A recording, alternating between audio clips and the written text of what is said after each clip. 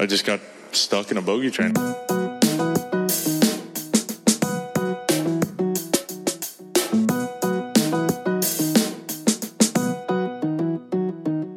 Greetings, everyone. No, we did not quit. We did not die yet. We are still here. This is episode, I'm prepared. 36. Even par. Bogey Train podcast. Even par on most nines. Episode 36. You got your host, Nick, as always, and Jengs, co-host. He's here like 98% of the time. So I haven't missed an episode. Oh, you've never missed one? Okay, never mind. Oh, no. I did miss one.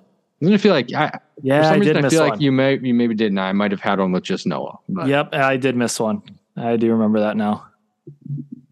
I retract my earlier statement. Will you apologize for that?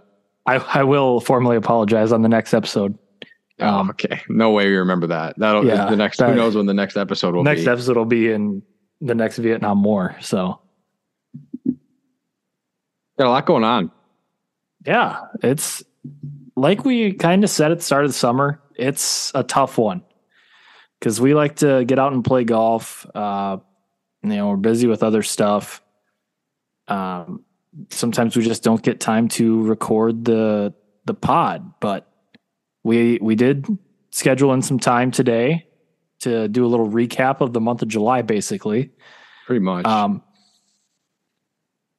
So yeah, what's good? I actually, speaking of just random thoughts, almost bought a pair of golf shoes today. I was shopping the Osted's website. They had a nice pair of Skechers, $49.99. I almost pulled the trigger. Jeez, dude, the Skechers are so sick. Which ones? Are they the slip-ons? No, they're not the slip-ons. They're the Torque. Oh, I like those commercials with Matt Fitzpatrick and Brooke Henderson where they don't have the rights to use the name of the U.S. Open or the other majors or the actual trophy. So it's just like, so you can slip these shoes on without using your hands because your hands are busy carrying major championship trophies. And it's just like these generic, looking trophies because they don't have the rights to use U.S. Open in their ad. I thought that was kind of funny. That's awesome. As if Matt Fitzpatrick is using the slip-ons, but this is not sponsored by Skechers, by the way. I wish it was. Could be. If they paid me to wear their shoes, that'd be amazing. Dude, if we could be sponsored by anything, I mean, we kind of probably should release more than one episode a month. That's the thing. That's kind of a chicken or the egg situation because it's like I'm thinking, if I was paid to do this, it'd be more than once every 3 or 4 weeks that we'd be pumping this out. But you can't really get to a position where you're getting sponsors or anything like that if you're only doing one a month. So yeah, it's sort of it's chicken or the egg. Yeah, it's a tough situation for sure. But we can just imagine we're sponsored in our heads. If there was just like one brand that you would want to be sponsored by, what would it be? So therefore, it's got to be something. Obviously, you believe in the product, and then you'd get to obviously, use the product for free. Rowback. That's so basic. That's like it is so basic, but I just love Rowback, dude. Every social media influencer is wearing Rowback. No laying up is doing a Rowback. That's true. They can't shut up about the hoodies. It's summer, dudes. What about water? I'd be sponsored by water. What's that? Just water in general. Something I believe in. Something I can get for free. Okay. Not low-key, I'd probably go... Dude, Puma's up there. Titleist, yeah. I don't know, though. However, of all the putters, probably... Obviously, if someone gave me a Scotty for free, I'd probably use it. But if I was to build my perfect golf bag, I probably wouldn't have a Scotty in there. Yeah, I'm already convinced that I don't think I will ever retire the current Spider. That's a good thought to ever have. In my life. I don't think I will ever use a different putter. Which is tough considering the paint situation on the Spider. You know what?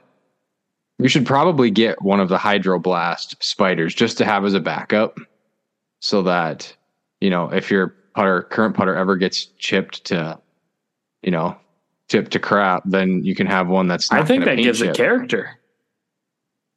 Or you could order a backup because TaylorMade does still have the My Spider Tour. But who knows how much longer they're going to have that? Yeah, I might have to order a backup sometime just in case. But if you did order a backup, would you have the same exact colors or would you do it differently? No, I'd low-key maybe go, just because of the grip that I put on my putter now, I'd maybe just go black and white or like black and silver. Yeah. Maybe like where on my putter it's black, like the head, I'd go black, or where it's white, I'd go black there and then silver accent. So that was on my list of things. Should we do it now or should we talk about it? Yeah, let's go. Let's go. All right. Or should we talk pro golf first? Get it out of the way. No, let's talk. I am the pro here. All right. So I'm going to pull up the stats while you're introducing. We both have been tinkering with our putters recently. And so take me through exactly what you did to your Spider. I added, what was it? 3 inches, 2.5, 3 inches. I don't remember exactly how much. And then put on the long Super Stroke 2.0 Zenergy grip. Now, the one you put on, is it the round one or the Flatso? It's the Flatso. Okay. Flatso. Is it the 17-inch one that you put on? Yeah. And okay, so you were gripping it crosshand before. Still gripping it crosshand now. Grip is the exact same. I've been kind of changed. Setup's changed a little bit, but not a whole lot. Everything is really a lot the same, just with the exception that the grip is now 2.5 inches longer.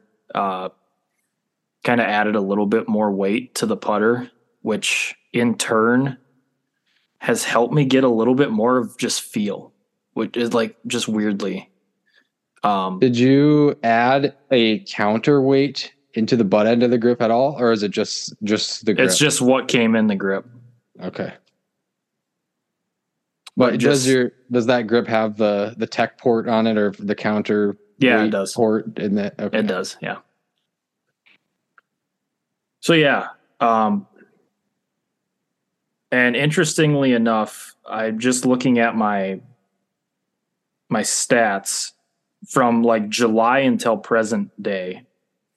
So I put it on about halfway through July. My putting stats from 7+ have improved a lot. Really? Yeah. So your longer distance putting, basically from what are the distances? 7 to 21 feet, and then 7 to 21 and 22 plus. Yeah. Okay, those have both improved. Interesting.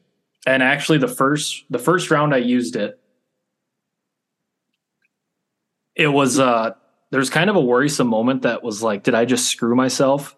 Because I put it on, and just for like 15 holes, I could not make a putt, and like had a few 3 putts in there. It was just not really a good putting day that day.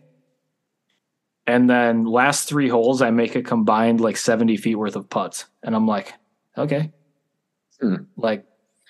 and just kind of since then, the feel has really been there. The lag putts have been really good. The only thing that's kind of changed a little bit is I've maybe gotten just a touch worse, like inside 5 feet. Like typically I was pretty automatic inside like 4 or 5 feet. Probably made like 90-95% of putts in that range. That's gone down just a touch. Maybe it's like 80% now. Interesting.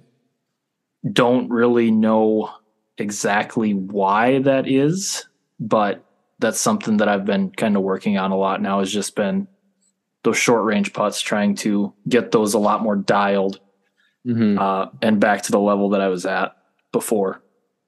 But I mean, that was kind of something I thought about going into it. And it was something I was willing to maybe sacrifice, because my putting stats outside of like 20 feet really hurt me a lot of times.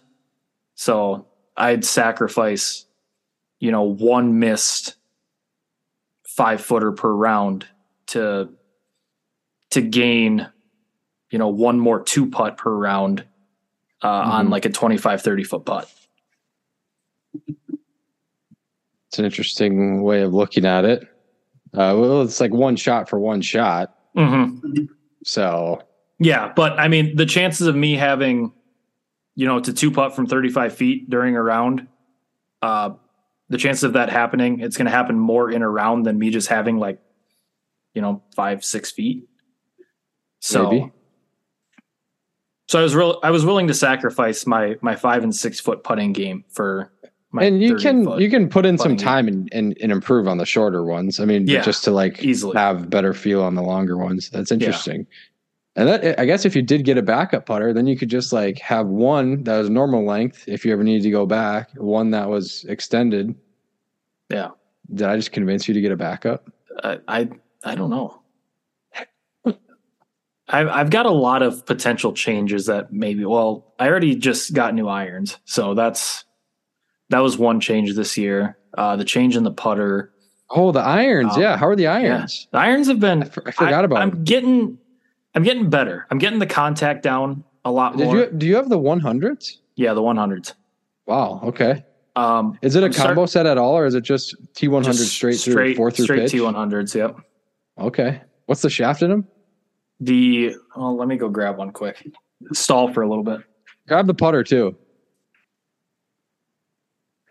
Well, while he is doing that, I'm just going to. So I think we talked about this before, but I extended my putter as well, my Odyssey Blade that I picked up a month and a half ago or so, and I had extended that too. And it was really interesting because, like you were talking about, the feel from longer distance, like some of the first times that I can't read what that actually is. It a S3 S300? Yeah, it's True Temper AMT Black S300s. Do you know what the weight is on them? Oh no, heavy enough. Heavy enough, light enough, heavy enough. All in all, they're probably pretty similar to what I had in my old irons, the KBS Tour 90s.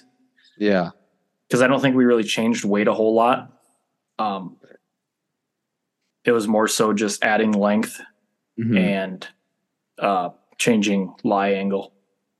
It was really so. Yeah, I definitely kind of resonated with what you said, because when I first had my putter after I lengthened it and put the longer grip on it, it felt like my feel on, or for longer putts, all of a sudden I had a lot better touch. But in my first couple rounds that I had it, I just had a couple short putts where I had no idea what was going to happen. Yeah. So, and that was sort of concerning, because one of my first times I played out at Cattail, and I made a couple good birdie putts on the first couple holes. It was okay, yeah, let's go. This is what we need. And then later in the round, I missed a couple 3-footers, and I don't know, it definitely spooked me. Yeah. And I mean, it's definitely kind of a different feeling for me, because I've been putting with a 34.5-inch spider for 4 or 5 years at this point. Because I had the Spider X, and then I got this. I mean, I don't know. Was your X, was that 34 or 35? Because it was one or the other. I think it might have been 35. But then just adding that length on, just getting used to that feel, definitely took a while. But in general, I'm starting to really get the feel for it. Interesting. Yeah. So yeah, long story short, I ended up pulling my long grip off, and I got rid of the extension, so I just have a normal grip on it now.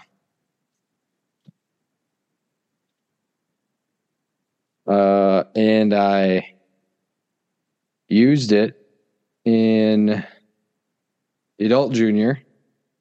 I also used it the first round of the Pro-Am, and I just putted atrociously. So I switched to a different putter for round 2. But in typical Nick Mold fashion. Yes. But I'm pretty sure I'm going to use it this weekend for the stroke play, the State Am. So, it's when you mentioned that you put your putter away between rounds, that reminds me to how I actually got to start with the Spider. Do you remember how that all happened? I'm pretty sure. Weren't you drunk after men's league? It wasn't after men's league. Was it? It was a scramble or something? No, it was either the club. I think it was the club championship. And there was a shootout, which I ended up winning. Oh yeah. Was that in the club championship? I don't remember what it was. It was in some sort of tournament because there was I didn't putt bad day one. Yeah. But I won this shootout and I just had money in my pocket and a few too many adult beverages. And was just like, oh, I'm just going to buy this TaylorMade Spider right here. Like, I've been eyeing it all summer. I'm just going to buy it. And I did, and I just putted so bad with it the first round. I do remember you putting atrociously with horribly the second day. Are you glad trade it for the world. Are you glad you got the double bend on this one instead of the slant neck that was on your original? I am very glad. Really? Yeah. Good. Yeah. I'm really happy with my bag right now in general. The only thing, and I sent this in the group earlier, I'm starting to fall away from the Vokey wedges. I don't like them. I don't like the look of them.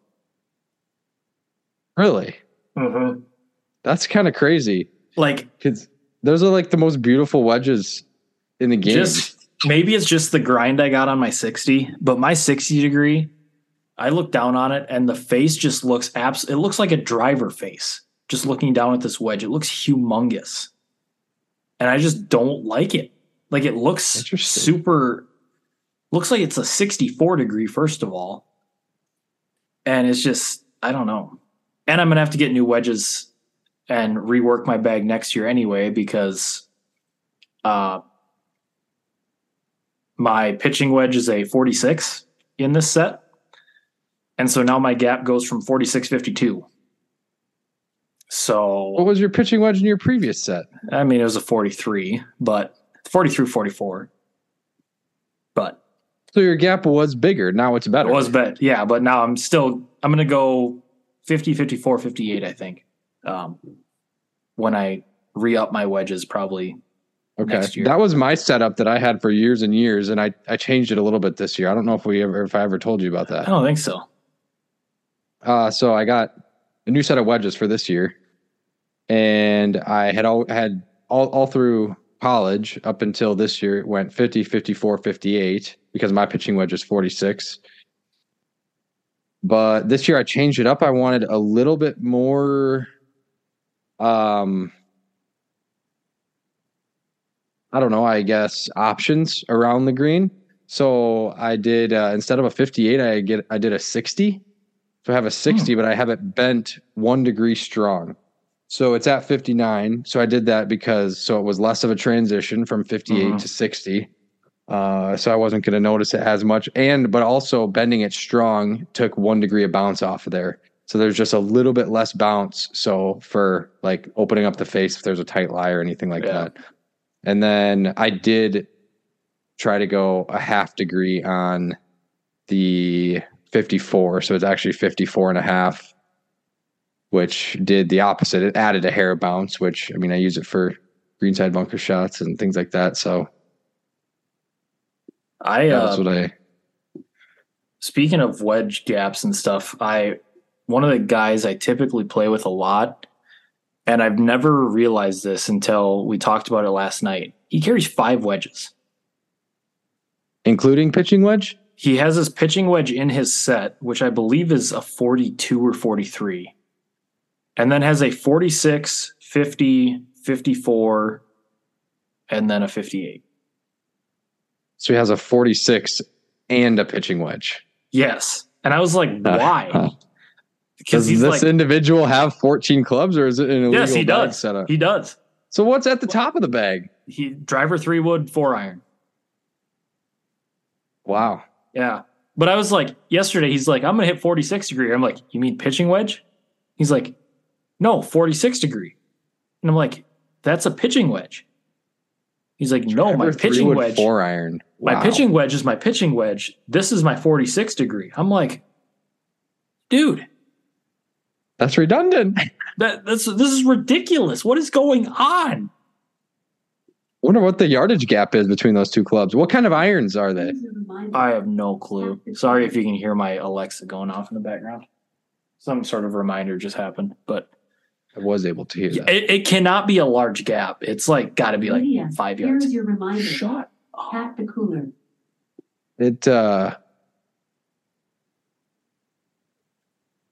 I mean, it depends on what the set of irons is, because if it's one of the juiced sets, who knows? Maybe that pitching wedge goes really far in comparison to the 46. So maybe. Yeah, it goes really far as in it goes 135 instead of 132.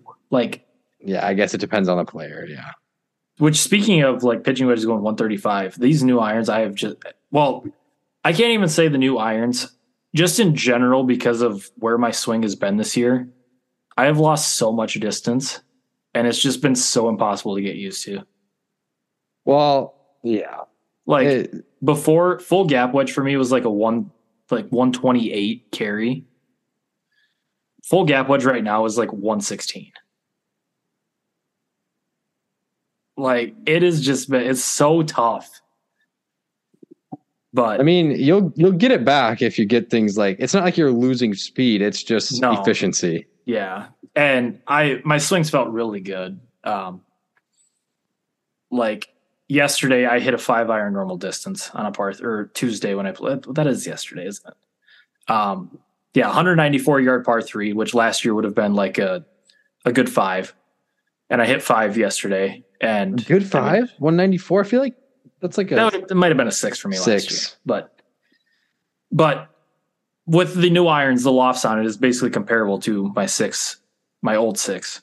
And it went. Yeah, they're going to be weaker. Yeah, went pin high. So I mean, when I catch one well, and it's not one of these over the top, off the toe type swings, the distance is there. It's just a matter of the swing has to get a little bit more consistent. But yeah, it's feeling good.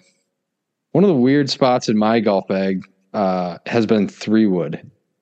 So I've always had a 3-wood in my bag, up through high school, and then my first year of college, and then I think it was going into my third year, maybe.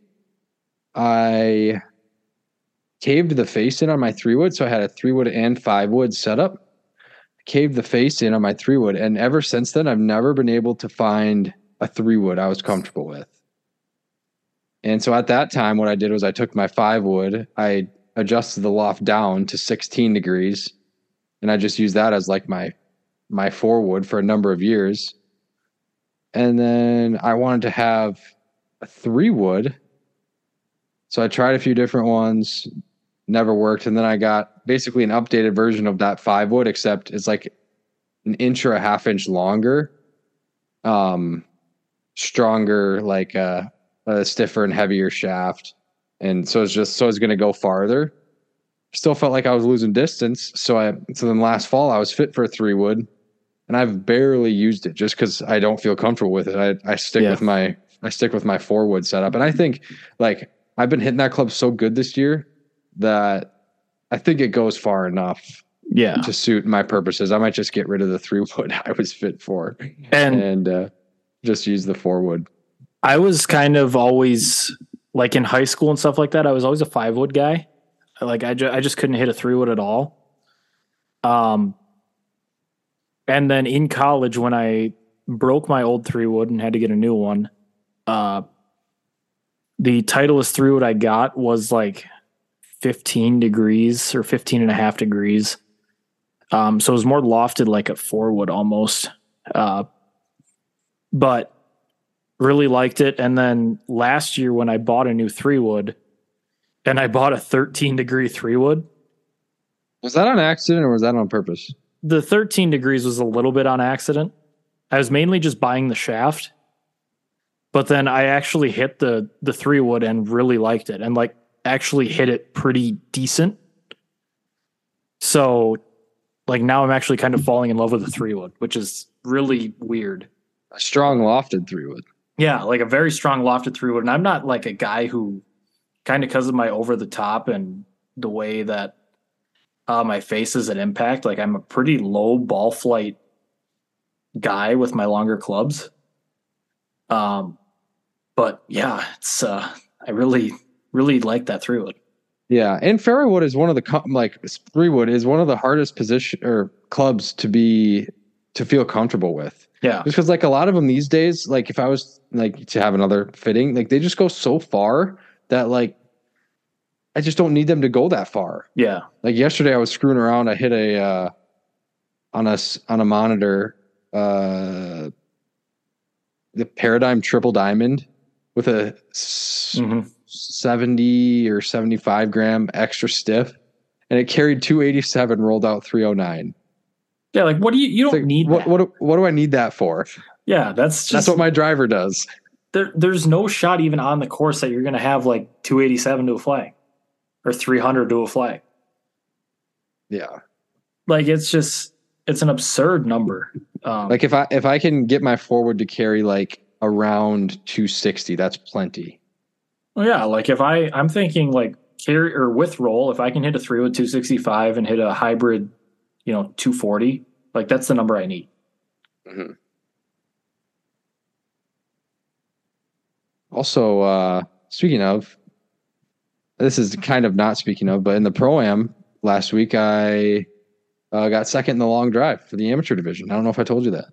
No, you didn't. I kind of thought about it when we played the other day. Because I'm assuming the long drive, was it on red 1? Yeah. Did you see the stripe in the fairway? Yeah, I saw the line in the middle of the fairway. Did you hear about the new rule? No. So they changed the rule this year so there was a center stripe now, and however many yards you were off the stripe were deducted from your total. No, I don't like that. I know, it's dumb. That defeats the purpose of long drive. It's not long and straight drive. It is long drive. Yeah. It's like, have you ever watched the World Long Drive? Like if they're over like near the edge, it's not deducted. It's like, okay, they hit the fairway. Yeah, I don't like that. But it reminded me of last year when I just failed to even hit a qualifying drive on the long drive. I kind of did last year too. So I had a different mindset this year. I was trying to swing less hard, like make sure I made contact and got one in the fairway.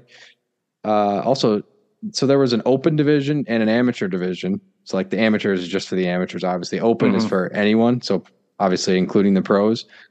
A lot of amateurs for some reason signed up for both. I'm not sure like how that's advantageous to sign up for the one that has the pros in it as well. But Jake Olson won both divisions. So, his drive in the his 3 balls that he played for the open division, he hit one. It was a little into the breeze, mind you, a little into the wind on red 1. It was like 349. But it was a little offline, so I think his net was 339. Yeah. But this kid, that kid is going to be so good at golf. And Eric Stevens from Vitality Golf had his TrackMan out there, and Jake's ball speed was 201. Oh my gosh! Yeah. Oh my gosh. Yep. So that was fun. That's crazy. But his is he a junior this year? Or is he a senior? No, he has 1 year left. Yeah. Oh my! Did you see that he won the junior championship by 7? Mm-hmm.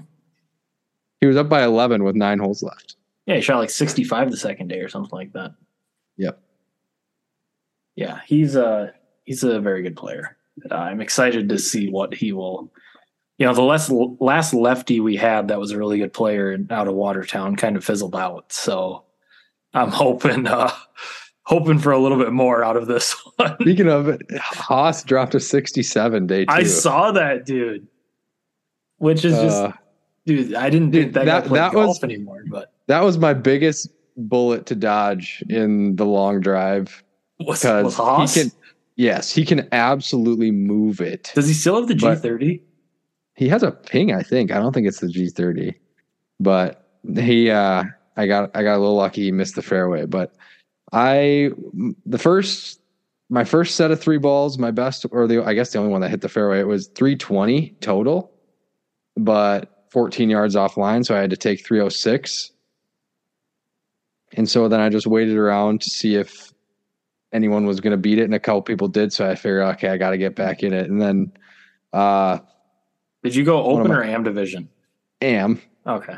I went 316, 1 yard offline, so 315, and that was good enough for a tie second with none other than Justin Johnson. Only 30 yards behind. Well, actually, no, because Jake's drives that he hit for his like 3 for the AM division, his best was only 318, so I was actually very close. Oh. Yeah. And then I didn't even do the closest to the pin one. Speaking of South Dakota lefties in pro tournaments, I don't know if you saw last weekend PGA Tour Canada. Yeah. Will Grevlos tied with Kyle Karazisis, who is a perennial Cattail Pro-Am competitor. Did you see who got last in that tournament? I did see that. I was going to bring that up. Because that's a guy that you typically talk about a lot. You like his swing, and you see him on YouTube, and he's pretty good. But Michael Morris, DFL in the PGA Tour Canada tournament. Terrible look for the YouTube golf community. Gosh. I mean, if we're talking about YouTube golf community, obviously we know he's not the best. We know that. I mean, the guy that won on the PGA Tour is the best one. But okay, what are we? Yeah, Brian Bros. Right? Is that who you're talking about? Yeah, I'm talking about Wesley in general. Okay, yeah. But yeah, he's good. You see him on YouTube and he's dropping 68. It's like, dude, this guy's good. Like if anyone knows that anyone like a good golfer could show up and just have an awful day, like if anyone knows that, it's me, right? You were there, you saw it. Yeah, we got to leave early. But man, I expected a better showing than that. That is tough. I hope he bounces back. But that is part of the drawback of having his huge platform. Obviously, he doesn't have to play tournaments because he's doing just fine doing what he's doing. So he's still putting himself out there, which I respect. But obviously he has such a big following now. So many people know who he is, so that when he goes and absolutely lays an egg like that, he's going to get a lot of hate for it. Yeah. So it's tough, dude. And speaking of YouTube golfers, we kind of touched on this before we started recording, but the Bryan Bros, both, Wesley was in the Monday qualifier just because he's a former tour winner, has conditional status or whatever it is. George goes through the pre-Monday qualifier last Thursday, almost wins it, gets into the Monday qualifier. They both fire off 5 unders, which gets them into a 6-man playoff for 3 spots, which is probably one of the first times that a set of brothers has been in a playoff for a spot in a tour event. Wesley makes it through. He birdies the playoff hole. George pars, does not make it through the playoff. Wow. But yeah. So that was kind of cool. I've been really on a big Bryan Bros kick on YouTube. So kind of seeing the vlog they had of that on YouTube was really cool. I'm kind of all in again on the Wesley Bryan rebound. Here we go. I'm ready for him to get it back going. If he can win this week, get himself into the FedEx Cup playoffs. Okay. Chill. I think a made cut would be a step in the right direction. Honestly, probably. But George he thought about going away from professional golf and started getting back into it this year. He played a couple mini tour events, won a couple. Decided to try and Monday Q into the Wyndham and almost made it. Crazy how good professional golfers are. It's so crazy, dude. Did you see Corn Ferry this week? The Barstool NV5? Wasn't the cut 7 under? Something like seven that. under. Yeah. 7 under was the cut. Yeah. And it was a par 71. So if you showed up to a Corn Ferry Tour event, shot 68-68, you didn't play the weekend. Yeah. That's unbelievable. Yeah. It's crazy how good these guys are. Did you see the guy at the Pro-Am that first 2 rounds like 86-80? At Cattail? Yeah. Yeah, so funny story about that guy. He's not actually a pro. He just wanted to. So he got paired the first day with Justin Johnson, Josh Hansen, and Justin's dad. Which is funny because Justin's dad, Jay, is like, I don't know what his handicap is, but he's like, he's not like a scratch or anything like that. Yeah. He was working on the round of his life. The first day, he was 1 under through like 12, and I think he ended up shooting like 1 or 2 over, something like that. Yeah. But he's sitting here like 1 under through 12, just like a hack. He's not a hack, but like just like a random. He's not a guy that would be playing on the Dakotas tour. A random older guy, and he's absolutely like waxing this supposed pro that they're playing with, and so it turns out this guy he's thinking of playing the Dakotas Tour next year, but he's not a pro yet. So he's been kind of like following the events and like trying to play in the Pro-Ams. So he wanted to play this event as an amateur, but he signed up for the event through the website, through the Dakotas Tour website. So he paid the full entry fee that the pro was paying. And he's an amateur. So yeah, he's an amateur. So he wouldn't have won any prize money anyway. No, he paid $850 to play in this, and he couldn't win any money anyway. So yeah, and then proceeds to go like 86-80. Yeah. Like, dude, you're not going to play the Dakotas Tour next year either. Well, he could if he wanted to. There's just waste money. Some people want to do that. But yeah, so when they met on the first tee the first day, so Justin was like, "Hey, are you our pro?" He's like, "I'm not a pro." Then they just kind of looked at him. Excuse me. So for them, the first day was the am. Yeah. So for the team deal, because of the net best ball, so then there was a whole deal where they had to, after the round, if you were tracking on the app, you had no idea what they were actually at, because then after the round, they had to get an actual pro. Yeah. It was going to get just like a random selection. Those were the scores they were going to get from the pro. And then it was going to be added to their scorecard. So it was it's hilarious though. That's what a scenario. Yeah. That guy, he clearly had no idea that to sign up for the event, you had to do it like through the course, and you needed a team of 3, and it was only $200 to play in it and not $850. So yeah, I found that to be pretty. I found that to be gold. What's his handicap? That's what I want to know. I mean, to be fair, it was windy the first day, but not 86 windy. It was like your hat was blowing off windy. Well, yeah, I could kind of tell because scores weren't that low. But yeah, the lowest score from a pro was like 4 under. Yeah, I think.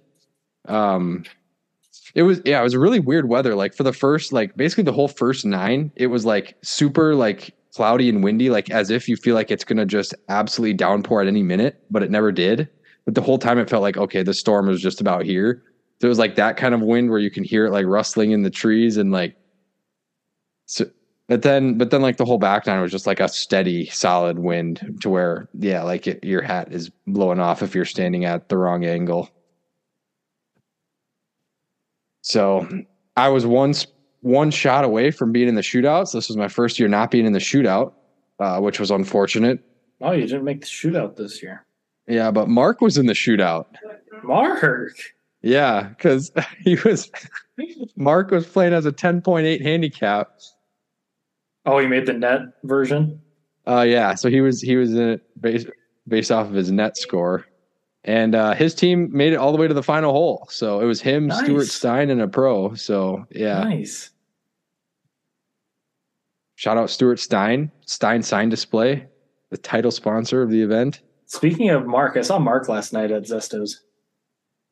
Yeah, his girlfriend works there. So yeah, we were very confused because they were right behind us in line. It was Mark and your mom and your dog, Tank, right? Teddy Tank. And we're just sitting there, and then the girl goes out to take their order, and they're like, "No, you can help the next person." I'm like, "What's going on? Like, why are they just passing up on?" And then they wanted Mark's girlfriend walks out. Yeah, and I was like, "Oh, it makes sense." And Teddy's going crazy in the back seat. I know, it's funny because every time they get like a pup cup, and it's just like just one tiny scoop of ice cream. And he finished it in like 8 seconds. I bet he loves it though. Oh yeah. So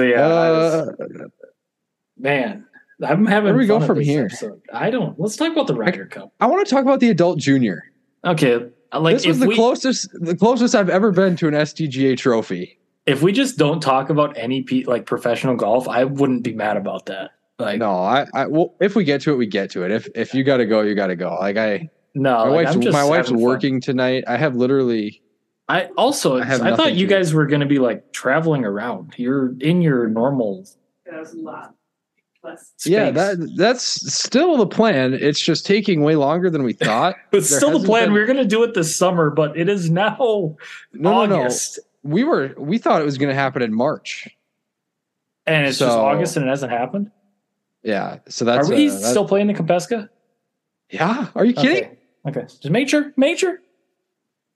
Yeah, of course I'm going to be back for the Compesca. That's making sure. That's non-negotiable. I'll probably buy a new putter. I'll get super wasted and buy a new putter, or buy another team. I'll buy another team in the Calcutta. Yeah, there we go. Turns out 150 in shop cred right now from the Pro-Am, so I'm hoping I can stack onto that from the Compesca, and maybe I don't know, maybe a Spiders in my future. What do you think? Dude, I recommend them highly. I do know you cannot buy Vice golf balls in the pro shop, so don't try. I wasn't going to try. I've actually been slowly accumulating Titleist Pro V1s with shop cred. So it's like my Pro V1 inventory will slowly go down, and then I start thinking of, okay, what ball am I going to get when I run out? And then it's they just magically, I don't know how. Here. Yeah, they keep accumulating. So all right, let's talk adult junior. Just to preface this, I checked the adult junior leaderboard, and you're tied for the lead or in the lead. When I checked the leaderboard, and I'm like, wow, Nick is going to win a SDGA I think we event. need to just explain what the adult junior is. So this is a South Dakota Golf Association. It's one of the championships, I suppose. So it has to be a family member. So you can't just grab anyone. It's supposed to be a family event sort of deal. So it has to be a family member. The adult has to be 25 or older. The junior has to be a junior golfer, obviously. So that's a rule? 18 or under. What? The adult has to be 25 or older? That's why I've never played in it with Sam or Mark before. I didn't know that was a rule. Yeah. That's why I've never played with Sam or Mark. So it's basically to prevent college kids from playing in it. Well, they're adults. I mean, yeah, but I don't know. So I think it's supposed to be probably a parent and child. I think that's thing. what it's supposed to be. So that's the idea. So I played with my brother Mark, and so it was at Cattail this year. Worked out perfectly. I'm 25. He's 18. It's the only year I could have done it with any of my brothers, and it happens to be at our home course. So we had to make it happen. And so we did. And so it's alternate shot. So one of the toughest formats in golf, just a straight up alternate shot. And now take it away. With what your straight alternate shot, and you guys are in the lead through 12 holes. You're like 2 Yeah, under yeah, through yeah. 12. So we started on yellow. So we Yep. started just the most casual birdies on 1 and 2. So like I just absolutely smashed this drive. So I was playing white tees because they had adults off the whites, but the juniors for the 16-18 were off the blues. So like I just had a huge advantage when I was teeing off, especially because both the kids in our group, like they had their dads playing and they were, like older. I was just destroying it past them, which was kind of fun. Were you teeing off odds or evens? I forget if they had red or yellow as the front 9. I think they had red as the front 9 for some reason. So I think I was evens. Okay, so you teed off on yellow 1. I teed off on yellow 1. Okay, so yeah. So unless that gave me odds, I'm not sure. I don't remember. Whatever. But I teed off on yellow 1 right down the middle of the fairway. Mark misses the wedge right of the green, but I hit a good chip, so we get up and down for birdie. Next hole, he hits a good drive. I throw a dart to like 8 feet. So I'm like, okay, we're going to start birdie eagle. He misses it, but we still started birdie. Still feeling good. We get to yellow 5, so our 5th hole. And so I teed off, missed it just like a little bit right. And the ball ends up in this hole in the right rough. Like, I don't know if you've ever seen this hole that's over there. Like, it looked like it was like a drain or something. So I like called to get a ruling on it, and good old Father Time comes over and he's like, "No, you just have to play it." So like there's a hole that was probably like this wide in the ground and like this deep, and what I'm showing him is about a foot wide and a foot deep. And it just tells me we have to play it out of there. So we make a bogey on that hole. But I think we were even at the turn, and then we made a couple birdies on red. Yeah, you guys somehow. were like 2 under. Yes. Going into I drove it over 14. the pond. I drove it over the cattails on red 2, right next to the green, and we got up and down for birdie. And then I drove it on the green on red 4, and Mark lipped out the eagle putt. So we were absolutely cruising. And I knew we were tied for first before that hole, so I knew we were solo first after the birdie. And then 2 under alternate shot is pretty nice. That's pretty nasty. And then what happens on red 5? Well, Mark had a little bit of a snap hook going. Not like that many times, but he had done it earlier in the round, like on yellow 8. He almost went out of bounds. Oh, and so he's teeing off all the way back on red 5. Yeah. So I'm just like, just please not left. Like I didn't say that to him, but I'm like, he was probably pretty nervous over that, and he knew we were leading, and he just goes a mile right, just so far right. We couldn't find the ball over there. I had to drop. I had 212 in from the rough, missed it left. It was like behind a pine tree. Then he blew that way over the green, almost into and then I chip up to like 4 feet and he misses, like didn't even sniff the hole from 4 feet. So it was just a kick in the nuts. After I'm like, okay, well, so we went from 2 under to 1 over. I'm like, okay, we just have to somehow collect ourselves, and we have to go like at least 2 under to finish out to even have a chance. Mm-hmm. I hit a terrible iron shot on 6. He chips it to like 10 feet and I make it. But then we proceeded to not birdie the par 5. I think he hit the tee shot. So yeah, like he would have hit his tee shot. If I would have been hitting that tee shot, it would have been a huge advantage. Where did he miss it? It was like way left or way right. Either way, we didn't birdie. And then we bogeyed the last 2, so it was tough. But so we ended up like tied 6th or something. So do you get Sodak Cup points for that? I don't know. Probably not. I'm going to do some research on that and see if you do, because if that somehow helps your Sodak Cup ranking. Huge week for the Sodak Cup points, by the way, this week. Yeah, this is huge for you because you're fighting for potentially a spot in the. There's no way I'm anywhere close. I probably have to win.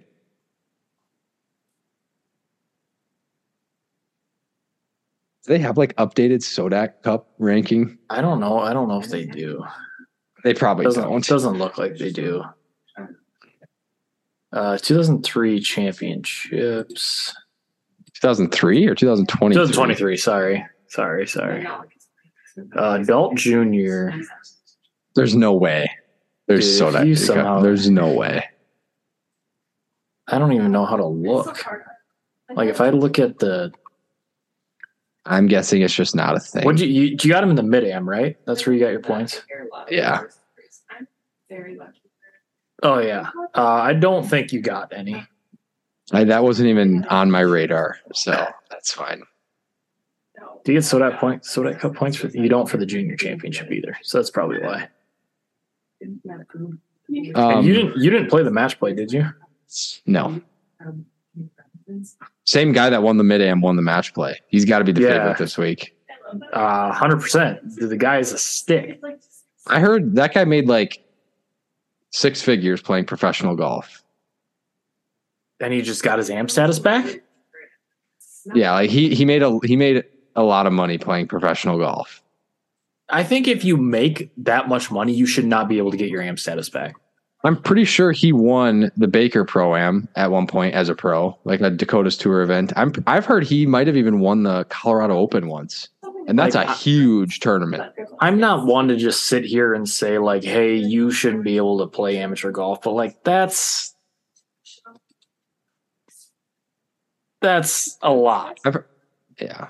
But hey, whatever. So I guess while we're talking about it, should I just preview the stroke play? Yep, let's go for it. All right. Well, here's the thing. My expectations have never been lower. So maybe that'll mean good things, maybe it won't, but we're at Willow Run, the worst course in the state. And no, I don't hate the course entirely, but man, so I played a couple days ago, I played the back 9. Yesterday I played the front 9. And that course gets so much play. Like the greens are destroyed. Like the fairways are pretty beat. Like they just probably shouldn't host a tournament like the State Am there. They just probably shouldn't do it. I would agree. That course has always been like that. So, but whatever. Shot 37 on the back, 33 on the front. But I'm just trying to go into it with like as little expectations as I've had going into a tournament in a lot of years, just because my individual stroke play events this year have been pretty disappointing. So do they have tee sheets out yet? Do you know who you're playing with or not yet? It was a couple guys I have never played with. I don't think I've met them. 8:20 on Friday and 8:30 on Friday and 2:50 on Saturday. Do you know names? I don't even remember them. Well, so I am not playing the stroke play this year. I kind of made a promise to myself. I don't know if I said this on the podcast or not yet. You may have. But I've basically made a promise that I will not play a major SDGA event outside of the 2-man until I am back to a plus. Just because, like, that's kind of a proving point to my, like, if my game is good enough that I can get back to a plus, then I think I deserve to play in competitive events again. But, like, I haven't been in a competitive mindset since 2020. So how many times have you only played the match play once? I played the match play once ever. And I probably might never play the match play again, honestly. But I wonder how the pod system worked out for him this year. I don't know. That's a good question. Or the qualifying series, because the qualifying series, it seemed like that was kind of lame. I mean, in Watertown, there was 3 people that played in the qualifier. Yeah, that's like there's no point of having that qualifier if there's only 3 people in it. So yeah.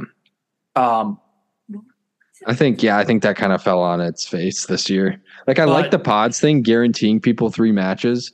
Yeah, but the I like that. I think that can stay. I think the qualifiers is probably what will have to go out.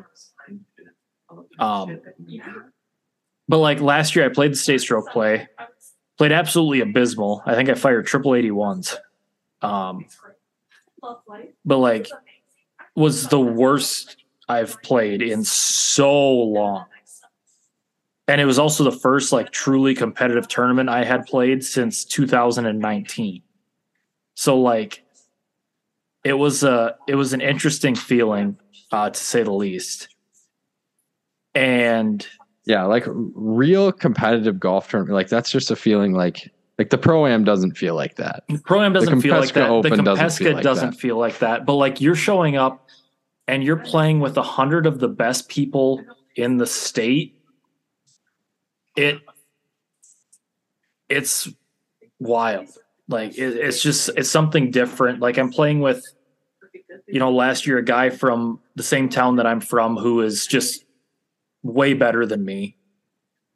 And another guy who is just, I've never met before, but is just so much better than, like, it's very tough. And so I can't do that to myself if I'm Who'd not. Who'd you play with last year? Van Heck and Adam Schiffermiller from Van Heck. He beat me in the Pro-Am. Did he? Yeah. I think so. By like one or two. The guy's a good player. That's for sure. But like, yeah, I just can't play those events, and like not have my golf game. Like if I'm a 2 handicap, there's no point even signing up because like I'm obviously not playing good golf. Why would I walk up to Willow Run, shoot 82 and yeah, and the stroke play is basically like if you don't feel like you even have the ability to like get hot for a few days and be in the mix, then it's like you're just there to play 3 rounds of tournament golf and like hope you get like hope the what's the word I'm looking for? Hope the flights turn out well and that like after 2 days you're like leading your flight or something. That's basically the like whereas even if you're not feeling too great about your golf game, like there's still things to play for and fun to be had in events like the Pro-Am or the Compesca Open. Yeah, like and it's the same with like I will always play the 2-man no matter what my handicap is. I could be a 35 handicap and I would still play the 2-man just because like, well, who's the other man that's going to play with you? I don't know. Handicap. I don't know, but like just the 2-man it's something different, playing it with you. It's a different kind of tournament, a different vibe. Yeah, and we eagled the last hole. That's going to bring us back. I forgot about that. That was sick. But like, yeah, the match play. The one time I played the match play, I barely squeaked into the champ bracket, and then got worked. Like, yeah, like I don't want to put myself through that year in and year out. Just pay $250. I love the match play. But I don't want to pay $250 just to lose 7 and 6 and go home. Like the thing about the match play is I feel like I can literally beat anyone on any given day. Yeah. And I've proven that to myself with some of the matches I've played over the years that like I do think I can get hot and make a run at the match play at some point. Well, and I think the match play came down to a lot of like getting lucky with the draw. Like, if I play anybody that's not the guy I play, like I probably have a little bit more of a chance. Like I might lose 4 and 3 but instead also, of 7 and 6. I mean, shooting that high number in the qualifying round is what led to that. Yeah. Is because even if you didn't play him, you were going to play someone else that shot like at 69. Unless I lose the playoff and I just go to the lower bracket. Yeah, just birdied the playoff to just step on throats. After my college coach is sitting behind me, guy pumps one out of bounds, allegedly out of bounds. We didn't know for sure, but we were pretty sure it was out of bounds. And I could just still proceed to rip driver on this short par 4. Well, yeah, and the guy went out of bounds with an iron, didn't he? Yeah. And I just ripped driver, and he isn't that because you thought you were going to hosel it? Well, yeah, I went down to the range to warm up for this playoff, and I shanked 5 straight pitching wedges. I'm like, dude, I can't hit an iron off the tee. I love how you're preparing to play a drivable par 4 to where you're either going to hit iron and like a short wedge into the green or just a driver, but yet you go to the range and hit pitching wedges. No, I was like not going to hit on that. I was warming up, like just getting loose with a pitching wedge before I was going to hit because I'd been sitting for an hour or so.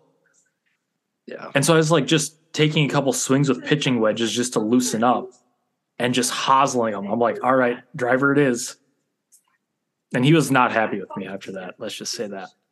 But yeah, back to what I was talking about. If my game continues trending where it is right now, I will probably be in the stroke play next year. I'll probably sign up for the match play next year. Jeez. Depends. It all depends on location for me. It depends on location. To be honest, like I'm not even in the frame of mind that I feel like playing the stroke play right now, but it's 15 minutes away from me. Yeah. So if the stroke plays in like the only West River location, I think I would play the stroke play would be Meadowbrook, just to play Meadowbrook again. Is that wild for you? Such a mid course though. But dude, I got good history. Yeah, that's true. I did make an ace there.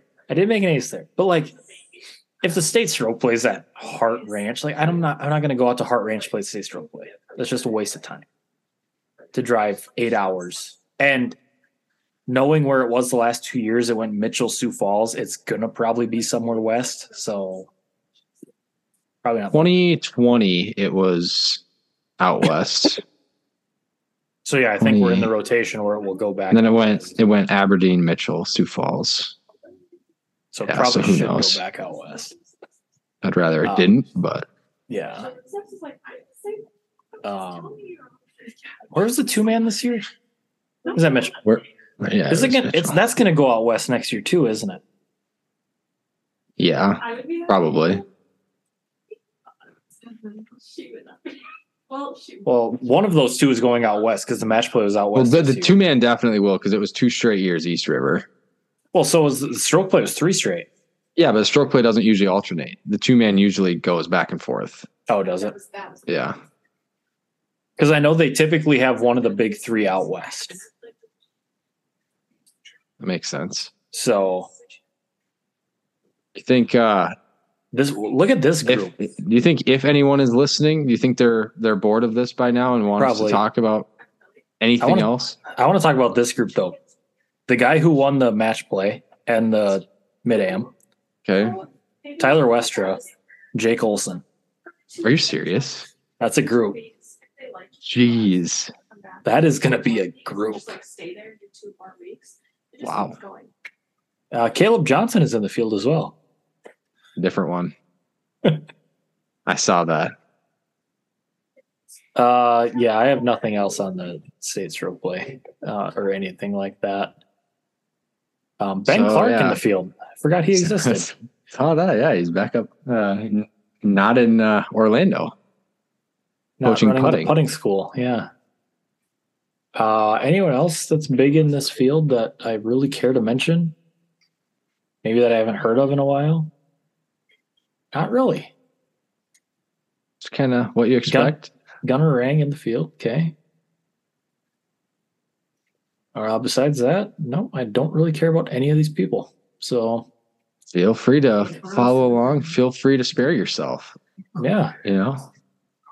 Are you done with the state stroke play? I want to jump into this one real quick. I want to talk about Ryder Cup. And I guess we could preface Ryder Cup by kind of going through the last few weeks on tour. And I guess specifically the Open Championship. Brian Harman wins the Open. Guy who every time, like when I'm watching all of Sunday, it's like, there's no way this guy should win a major before Ricky. There's no way this guy should win a major before Rory wins another one. Like there's no way that, but he pulls through. He wins the Open. Before the Open, I honestly want to, since we're talking Ryder Cup, it's tangentially related. Actually, not even tangentially, it's related. I want to shout out Bob McIntyre for the run he made at the Scottish Open. Oh my gosh, he almost won his home Open. His home national Open to shoot a 64 in those wins. That shot he hit with 3-wood into the 18th hole. Dude, he should have won that. Of course, Rory can't win a single major, but then when it's taking the Scottish Open away from Bob, he birdies the last two. So nuts. Like, where's birdieing the last two when he needed it at St. Andrews last year or LACC this year? But no, he can do it when it's taking the Scottish Open away from Bob. Like, are you kidding me, Rory? Sorry. But I had to get that off my chest. It does get Bob into an auto qualifier spot. Knocks out Yannick Paul, sadly. Guy I really wanted to see get through. And speaking of guys that are currently auto qualified, Tommy Fleetwood on there. Did you see that TC flew out to the Open for Sunday to watch Tommy Fleetwood? Dude, yes. So one of my favorite things to do during major weeks is like when I have time, like some days I'm not able to do it, but if I'm able to, I love catching the live shows from No Laying Up because they're awesome. So classic. And that was amazing. So obviously after the first round, 5 under from Tommy, TC's basically taking his victory lap extremely prematurely. And then, day 2, he kind of hung around, but he mentioned that night on the podcast that he was eyeing some tickets. He's like, I just have kind of a feeling. It's like, man, if something happens, I need to be there for it. And then Saturday they start the live show. Round 3 happens. First of all, Tommy did not play well. No. Harmon extended his lead. He wasn't even Tommy, he fell 7 shots behind, I think. Yeah, is what he was 6 or 7 back. And then the live show, yeah. What did DJ say? The live show starts and it's just DJ and Neil and Solly. Big Randy was there. Big Randy. It was everybody. I think. TC wasn't there. Maybe Neil wasn't there because Neil was at. Yeah, it might have just been. I don't know. I don't remember who all. But there was 3 people, and there's no TC, and it's what is going on? And they're like, "Oh, we have some breaking news," and here comes TC, and he's in the freaking airport. Well, no. What happened was at the beginning of the podcast, DJ was just like, I have just received word from the desk of Tron Carter that he's a late scratch for this podcast. Yes. Which was funny because they were all going to just absolutely dump on him for Tommy's performance that day, from him taking the victory lap to being 7 shots back. And so then they're like, not to spoil what's they're like, everything's okay. There's no family emergency, but if you guys want to, they're like, we're getting word, everything's fine. He's just, something came up. He's not able to be on the podcast. They're like, so guys, if you want to just flame him for not being here and facing the music for Tommy, do it because there's no emergency here. And then Solly a little bit later is like, not to spoil where Tron is, but we have a shared Google calendar and I saw a flight to Munich on there. Lufthansa. So and then he just comes in and he's in the middle, he's in the airport, and was it Solly or Randy that was it was Solly. He's like, I know where that is. I know that's the airport. Yeah, he's like, I know Dulles when I see it. And then just the fact when he pops in and he's like, gentlemen, hello. It's classic. And it turns out Friday night he said he had a dream that Tommy was going to win the Open. So he had to be there. Which is, and then it's crazy to make that decision after he was 7 shots back to go out there to watch him get, what did he get? Tied 6th or tied? Yeah. No, he finished 10th. Yeah, it was a stolen valor yellow. Not necessarily because he triple bogeyed 17 on Sunday, so he was well within the top 10. But yeah, it's for him to fly out to the Open and then have to deal with those conditions too. Just hilarious. The Sunday live show, he was like, yeah, I'm soaked. A lot of people were buying me beer. Like a lot of selfies. But oh man, we just dove a lot into just Tommy Fleetwood at the Open. Brian Harmon won it. Kind of a poor showing from our guy Rick that week. That was really, it started with day 1. He had a really solid round going. I think he had a really solid round going, but he ended up making a triple after pumping 2 OB, and it was which solid triple for pumping 2 OB. But I was trying to stay positive, hey, there's a lot of golf left. He's not out of it, but it was just really really a punch in the gut after.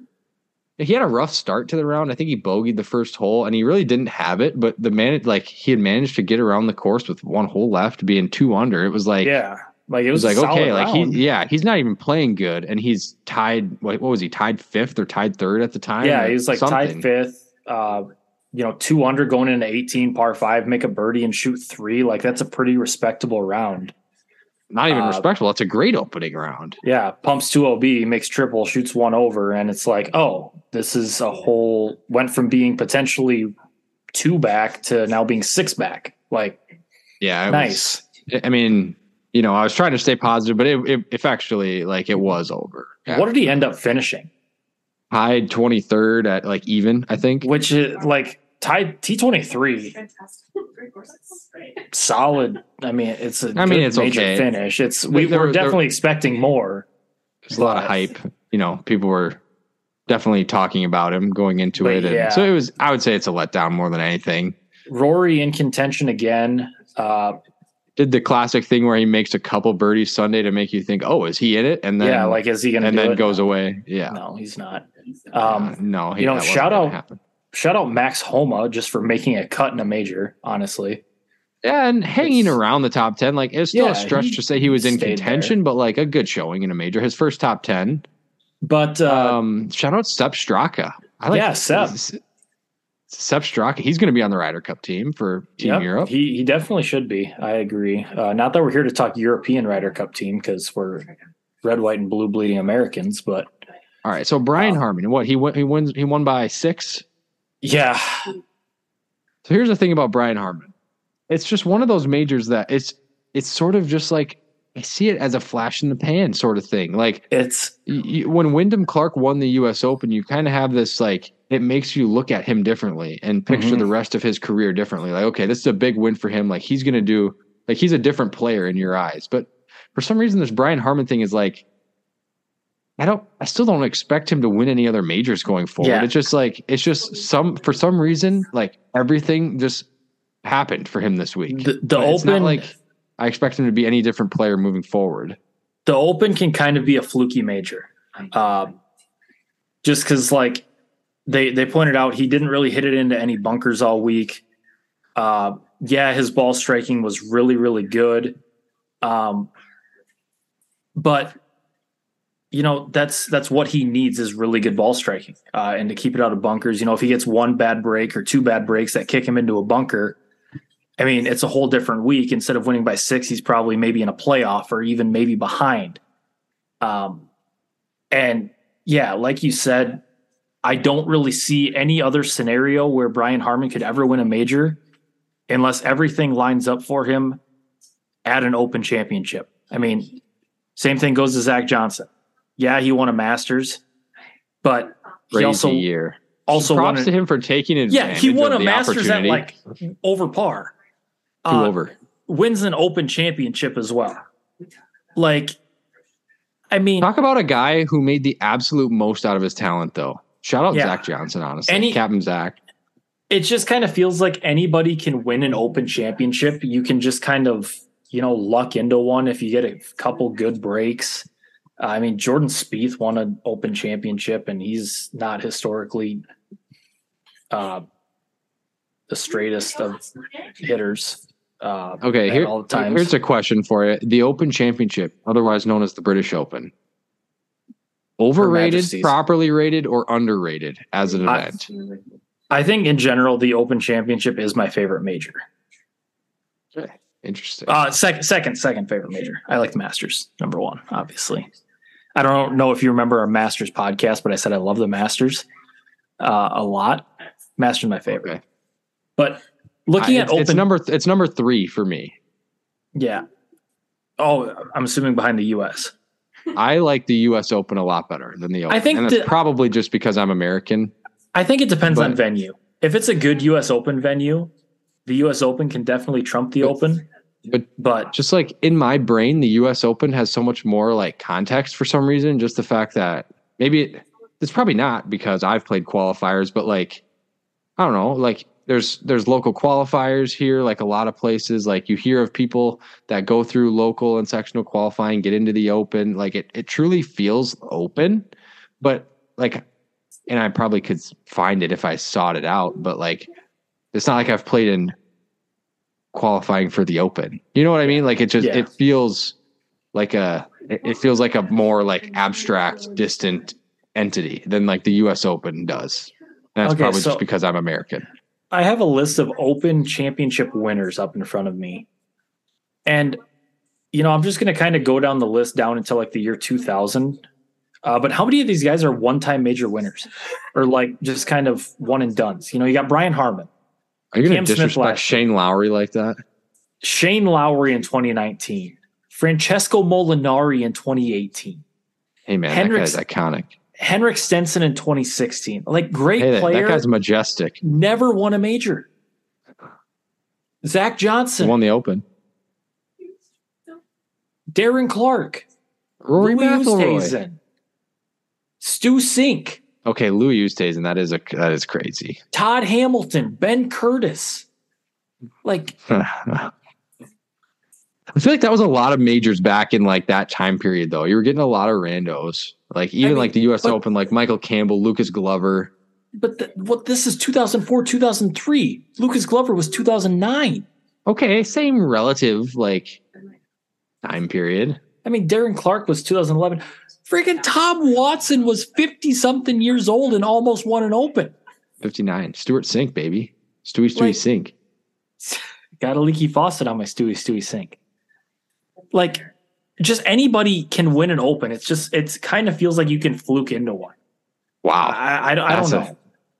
We'll get Darren Clark on the podcast and see what he thinks about that. Yeah, I'm sure he'd love that. But like if you're if you're Tiger Woods or you're Padraig Harrington, Ernie Els, Rory. Ooh, Padraig Harrington. Do you think he should be on the European team? Dude, he might have to be. Dude, I'm telling you, I'm not like I'm okay with that. I don't know if I'd be out on Padraig Harrington. Ian Baker Finch as well, Open champion. We need to talk about the fifth major, the 3M Open, or we're going to talk about the Ryder Cup. We're still trying to talk about the Ryder Cup. It's tangentially related. Okay, let's talk about the 3M Open. No, we don't have to. Basically, the Justin Thomas question. That's basically. Well, yeah, we'll talk about that. Who did win the three? Lee Hodges. Lee Hodges, yeah. Only by 7 shots, just a touchdown. Yeah, just a really close tournament there. Did you see the clip of when Nick Saban called Lee Hodges after? No. So because he played college golf at Alabama. Yeah. And Nick Saban is really into golf. So like after he won, like Nick Saban called him and was like telling him congrats. You should see this clip. The amount of different names that Lee calls him. He calls him Bud, Pal, Dude.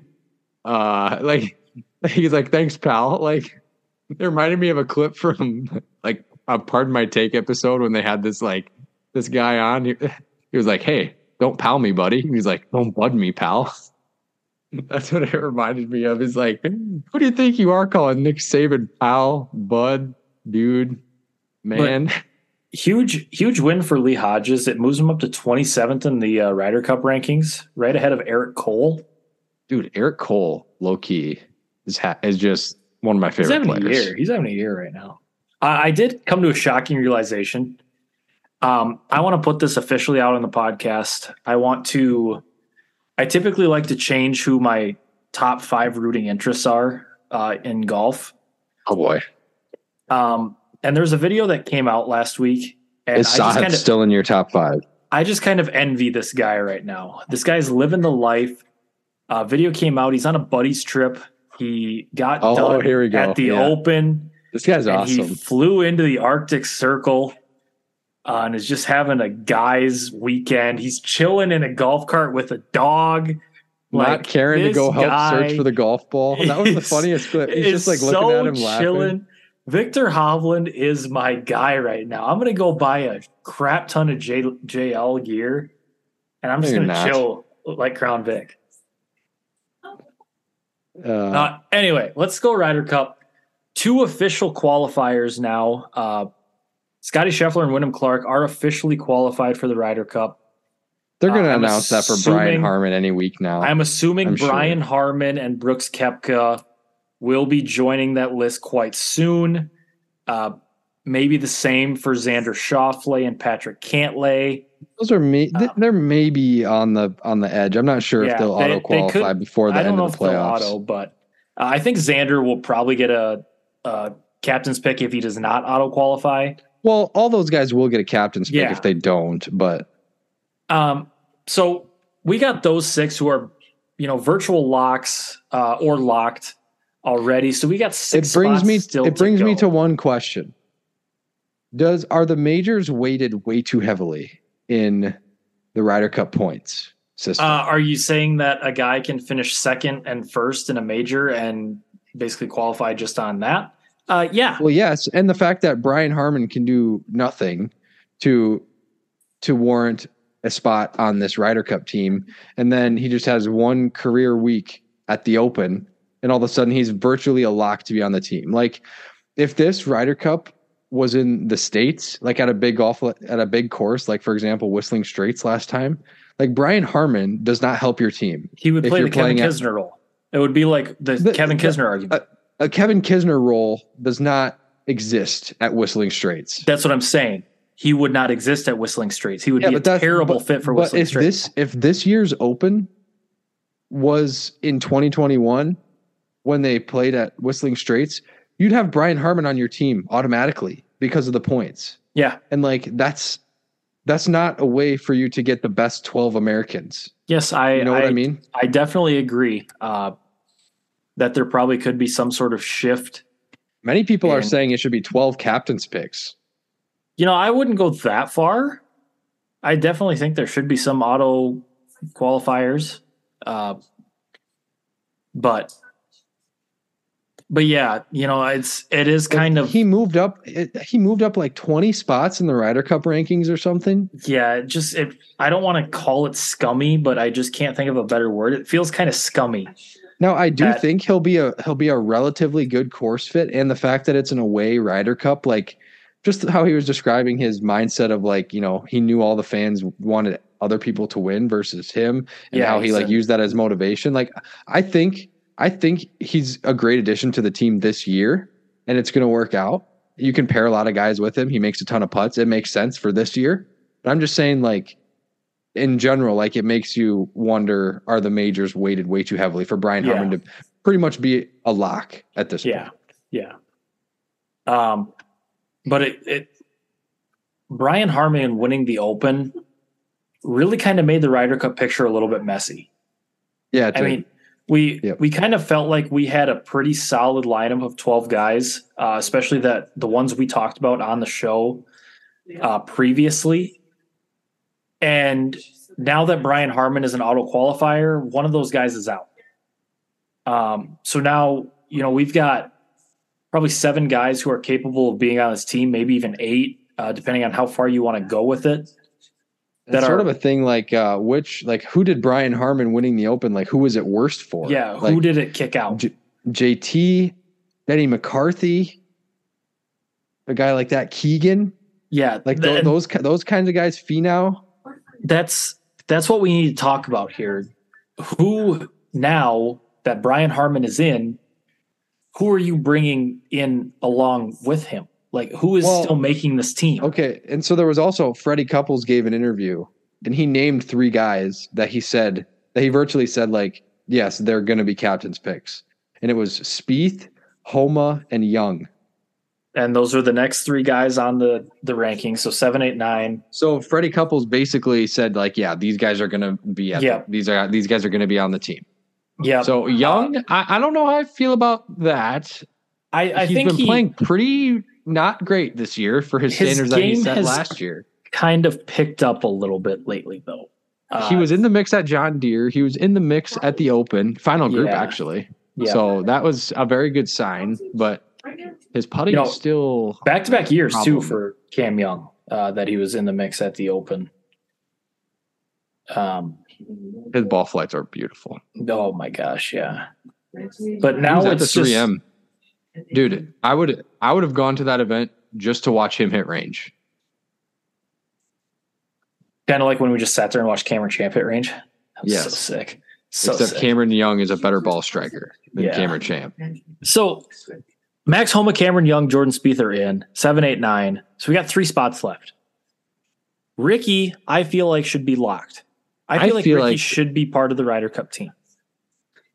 Yeah, I can't imagine unless he shoots like unless he fails to break 80 like in his next 3 tournaments. Yeah. Like the FedEx Cup playoffs. He just lays like an egg of epic proportions in the Ryder Cup or the FedEx Cup playoffs. Like if he plays relatively normally, I can't imagine he's not on the team. Yeah. And speaking of not breaking 80, well, we'll get to him. Also looking at guys who are on this list, I think, looking at data golf rankings, looking at Ryder Cup rankings, I think Colin Morikawa should be on this team. I don't hate that either. Yeah. Yeah. Which hard to argue he shouldn't be on the team. Except, his form this year hasn't been great, but he's also he's Colin Morikawa. Yeah. He played really well at Whistling Straits, which you could almost argue isn't even a great course fit, given the length. But the guy's just a ball striker. Yeah. Yeah, I think Colin should probably be on the team. And so now you're down to one spot. If we add Ricky and Colin, you've got Keegan Bradley, Sam Burns, Justin Thomas, Denny McCarthy. Yeah, Tony Finau. Kurt, I'm just going down the list. Kurt Kitayama, Will Zalatoris is out. Harris English, Tony Finau, Chris Kirk. And that's basically where you draw the line. You can throw DJ if you want to look at live guys. That's the thing. That's another thing. If DJ had better form in the majors this year, it'd be a real question. Yeah. I think. There's people saying, well, DJ played great in the last Ryder Cup, and that's all true. And honestly, you could make a good argument that DJ would be a good addition to this team, but I'm just from a realistic standpoint, he's not getting picked. Yeah. It's not happening considering he showed no form in the majors. You're seeing the live stands. I've been seeing a lot of the live stands. They're saying that there should be 5 guys from live that should be locks on the team. Yeah. They're saying Patrick Reed, Taylor Gooch, Phil Mickelson are locks. DJ, they're saying should be a lock. Interestingly enough, makes a little bit of sense. Interestingly enough, Phil Mickelson has more Ryder Cup points than DJ. That's because Phil was second at the Masters. I guess that's right. The majors, are weighted so heavily. So basically you're looking at, 6 guys because Will Zalatoris is out who are going for this final spot. It kind of makes you wonder, is Ricky a lock? Yeah. And I hate to be wondering that. I feel like going into and we're not even Open, talking about Sahith anymore. I know. I feel like going into the Open, or even just coming off Ricky's win, Ricky's a lock to make the Ryder Cup team. Brian Harman wins, and he throws the entire scenario into the fan. It's a mess now where, Keegan or Ricky or JT or Denny McCarthy, So assuming we had just that one spot remaining, who are you picking for your last spot? I can't go JT in good faith anymore. I can't either. I have to say, I'd probably go Keegan. I'd probably just take the top 12. Would you go Keegan over Big Tone? I'd probably just take top 12 in the Ryder Cup rankings and just Sam Burns, dude. Dude, it's tough. It's so tough. Honestly, it's hard to imagine. There's just no way Justin Thomas and Tony Finau are on this team, which is kind of crazy to imagine. Imagining that the Ryder Cup team would. There's a very high chance they're both not on it. If we went top 12 on data golf for the Ryder Cup team, it would be Scotty Scheffler, Xander Schauffele, Patrick Cantlay, Ricky Fowler, Colin Morikawa, Wyndham Clark, Max Homa, Brian Harman, Brooks Koepka, Tony Finau. How many am I at there? 5, 6, 7, 8, 9, 10. Spieth and Keegan would be the last 2. So Cameron Young would be out. That's the thing. I don't think Cam Young should be a lock. That's one where, and I hate that we have to give the spot because Freddie's Cam Young's going to be in Rome, which is That's a little early to be saying that, I think. Especially when like Tony Finau he's got a few years of experience in both the Ryder Cup and President's Cup. I don't know, man. It's messy. It's messy to say the very least. But I mean, Tony doesn't have much form either. So if we're arguing against JT for form, I got to say the same against Tony. Yeah. I'm honestly I think it would be a mistake I guess basically what I'm saying, I think it'd be a mistake to leave Ricky off the team. I think it'd be a mistake to leave Colin off the team. I think those two guys should be on the team. I think Max should be on the team. I think Jordan Other should be on than the Detroit, does Colin have any form? I mean, his data golf ranking would say that he has form. Like a backdoor top 10 at the US Open? Maybe? He missed cut at the Open, T2 at the Rocket Mortgage, missed cut at the Travelers, T14 at the US Open, withdrew at the Memorial. That's the thing, like, except for Detroit, Colin has no form. Withdrew in contention at the Memorial. That is true. Yeah, it was before the final round. Yeah. It was like 3 shots back or something. Yeah. T10 at the Masters this year. Like, his results this year in general haven't been terrible. He's had 6 missed cuts, but he has a second at the Tournament of Champions, a third at the Farmers Insurance, T6 at the Genesis, like T13 at the Players, T10 at the Masters. He's got good finishes this year. It's just kind of the recent form is what's lacking. It's a hard spot for old Captain Zach. It's a very tough spot. Maybe he might just put himself on the team. That would be yikes. That'd be tough.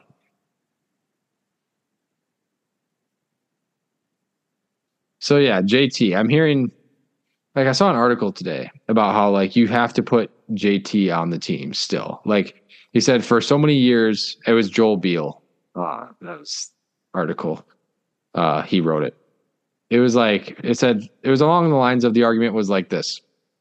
For so many years, like, Team Europe relied less on, like, current form and more on, like, basically who the guys are. Like, for so many years, they were picking Poulter because of what they had done in the past, Lee Westwood, names such as those. And then they would, show up and sort of be who they were expected to be in these events.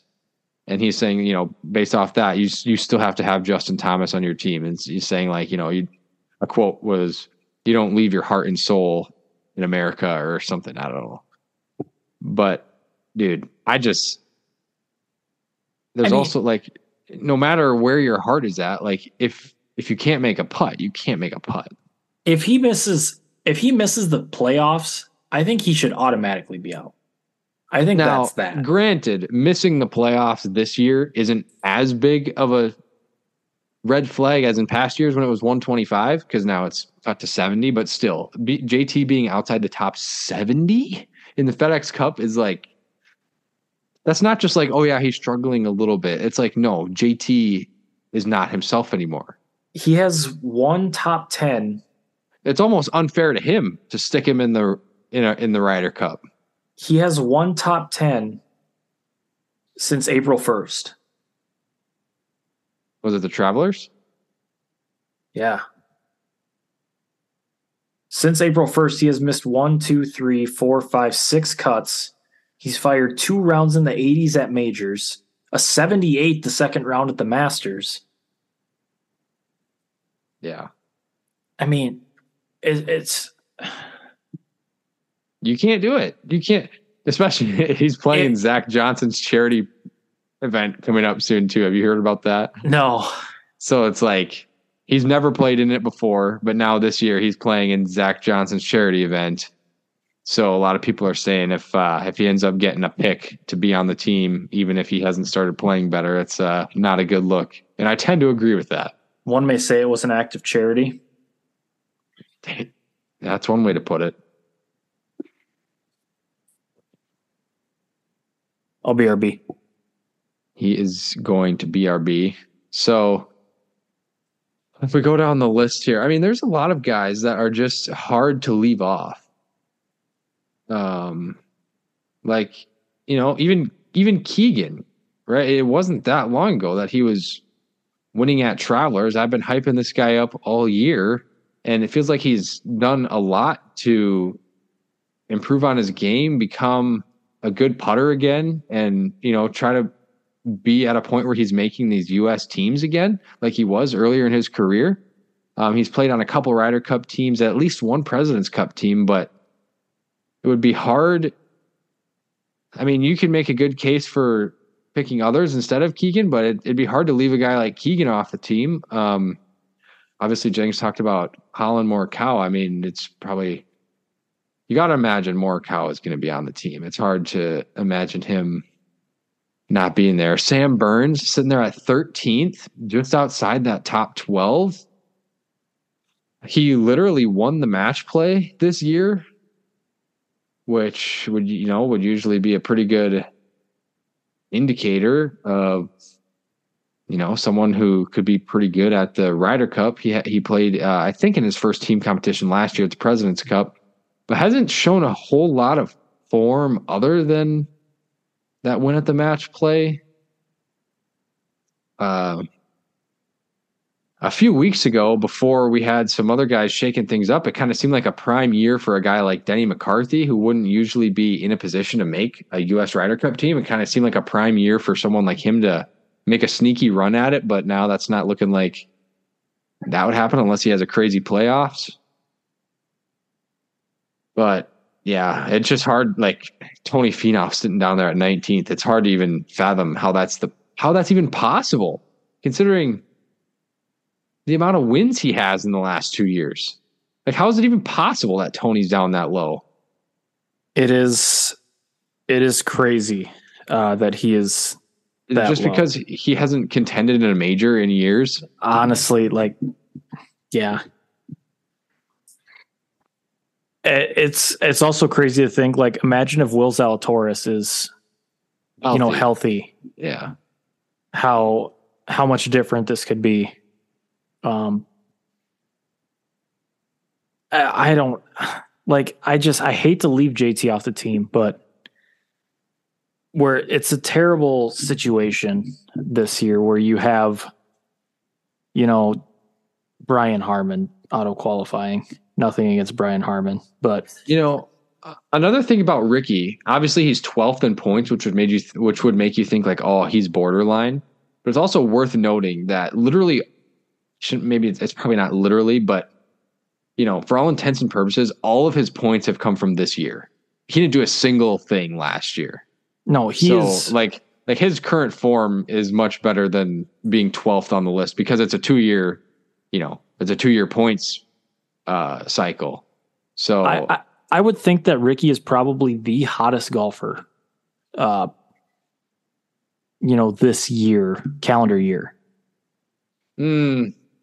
Scotty. Well, you have to put Scotty up there. Scotty hasn't won. Even Rahm. Well, Scotty has won twice this year. No, he hasn't. It's fake wins. Oh. The Phoenix Open and the Players. Yeah, just fake. Okay. Best ball striker in the world by a significant margin. And do you think what's hurting Ricky is that his record in the Ryder Cup is 3-7-5? Yeah, his Ryder Cup record is cheeks. I'm not gonna lie about that. Five halves at one time. He had basically all of those halves before he ever won a match. Like I'm pretty sure he was like 0-3-5 at one point, which is bizarre to have that many halved matches. But he was on the winning team at Hazeltine. He beat Justin Rose in singles at Hazeltine. Followed that match. Saw it with my own 2 eyes. Dude, that was a stinker of a match, not going to lie. I don't know how Data Golf does their Ryder Cup rankings, but I had to scroll down to find Justin Thomas. He's below guys like Brendan Todd, JJ Spawn. Good grief. Mark Hubbard. Yeah, and JT is 14th on the official Ryder Cup rankings, but he won a major last year, so it's just inflating him on the list like significantly. Oh no, this is the Data Golf. It's in order of Data Golf rankings, so that's who he's below on Data Golf rankings right now. Yeah. Bo Hostler. Bo Hostler is a better Data Golf ranking than Justin Thomas right now. Dude, that is crazy, actually. That is crazy, dude. We're talking Bo Hostler. What is going on, dude? Like, it's... I in good faith, if I was a captain, I could not give a spot to JT if I was trying to build a roster of the best team. But like, I just wouldn't be surprised if he got a spot just because he's JT. What's Sam Ryder? I hardly know her. He's built for the Cup. You know who's really built for the Cup? You have to scroll all the way down, number 69 in the Ryder Cup rankings. Peter Malnati. Happy Peter, as the Shotgun Start podcast calls him. Do you remember when we started this and we were so high on Taylor Montgomery? Zach Johnson's 78. Lucas Glover is 64. Webb Simpson is behind Zach Johnson on the Ryder Cup points list. So is Joel That's Damon. Crazy, actually. And Webb Cameron Simpson. Champ and Taylor Gooch. Taylor Gooch.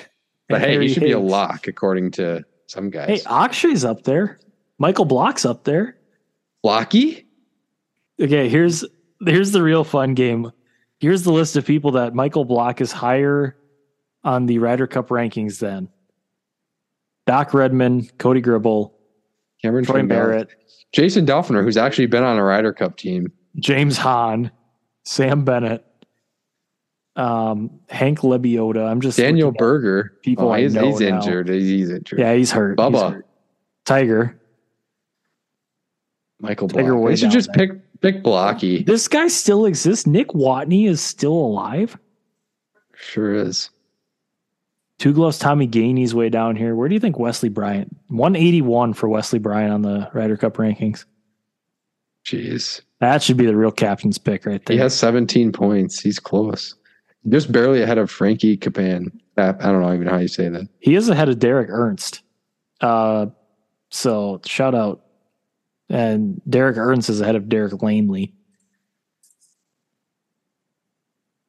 So do we have anything else we need to... Nothing impending. Cover. I think we both agree that picking JT is not the right move. I don't think we should pick JT. Even as much as no matter how much Ricky and Jordan want him there. Or Max. Well, I think if Ricky wants JT there, I think it might come at the cost of Ricky being there. Even though JT has a tee time and Zach Johnson's charity scramble or whatever it is. Well, maybe Ricky should get involved. But Ricky's Ricky will just be gonna let too his busy play do playing in the playoffs. Yeah. Unlike JT, that scrub. Unless he wins this week. How he needs 7 points. Like he's 7 points out of the top 70 right now. I heard he needed like a top 3. I don't know how, because like I don't know how the points work, but as of right now, I'm looking at points. Oh, maybe I was reading the points wrong. I don't know. Points. Justin Thomas is at 546. The 70th spot is currently held by Austin Eckroat, and he has 594. So I don't know how that translates. I guess I don't know how the FedEx Cup works anymore. But I would assume that he's only 50 points out.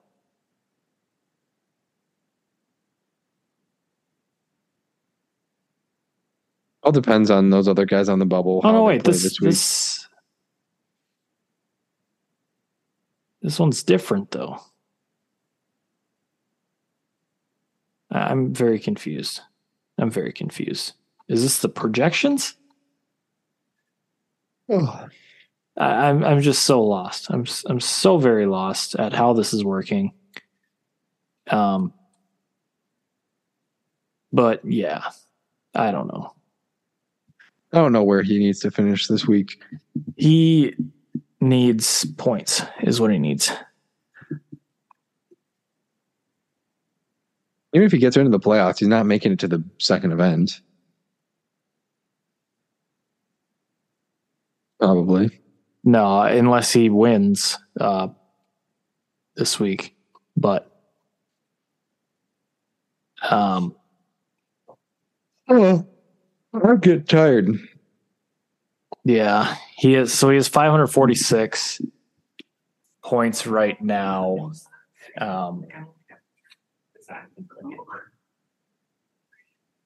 Yeah, I mean, it looks like it would take a lot for him to possibly get in. Sad to say, though, that even with a win, I do not think Wesley Bryan will make the playoffs. So we need to talk about how bogus it is that Akshay didn't get his points for the Barracuda. Yeah, that is such horse crap. I know, that's ridiculous. So the rule, as I understand it, is that because he's not a full member, he's special temporary membership. He can't get points. He can't get points from an opposite field event. Because he's in the 90s on the FedEx Cup, so clearly he has points. It's not that he can't earn points, but I think it's just because it was an opposite field event and he doesn't have. So, like, what a ridiculous rule. Akshay should be in the playoffs 100%. Akshay should be on the Ryder Cup team. Okay. Instead, he's going to live. So that's actually. There's rumors that he's reached out about going to live. Interesting. Yeah. Anything else? Oh gosh, who knows? Do we have to do our Compesco Open preview? Who knows if we'll get another episode before that? No, we should just record an episode the day before the Compesco Open, just to preview it then. We should record live at the Calcutta. Oh my God. I don't think our viewers would want that, or listeners. They just listen to me talk like this the whole time. I would just be drinking so much alcohol. No, you won't. You're right. I'm sober. Depends how bad you play at Prairie Winds. Remember last year when I shot, what did I shoot? Like, I think it was 89. No, I did not shoot 89. That was the year before. I don't think I ever shot 89. I think you might have. Last year, I know I shot 42 on the back with a 10. I remember you putting down an 89 at Prairie Winds. I don't think so. I think you're tripping. But maybe. I don't know. Could have happened. I don't have anything else to talk about. Oh, neither, man. All right. Another episode come and gone. Episode 36. We finished 9 holes. Yeah. All I know is this is the episode we should get sponsored by Skechers because I don't know about you, but I could definitely go for another 36. Yeah. I just got stuck in a bogey train.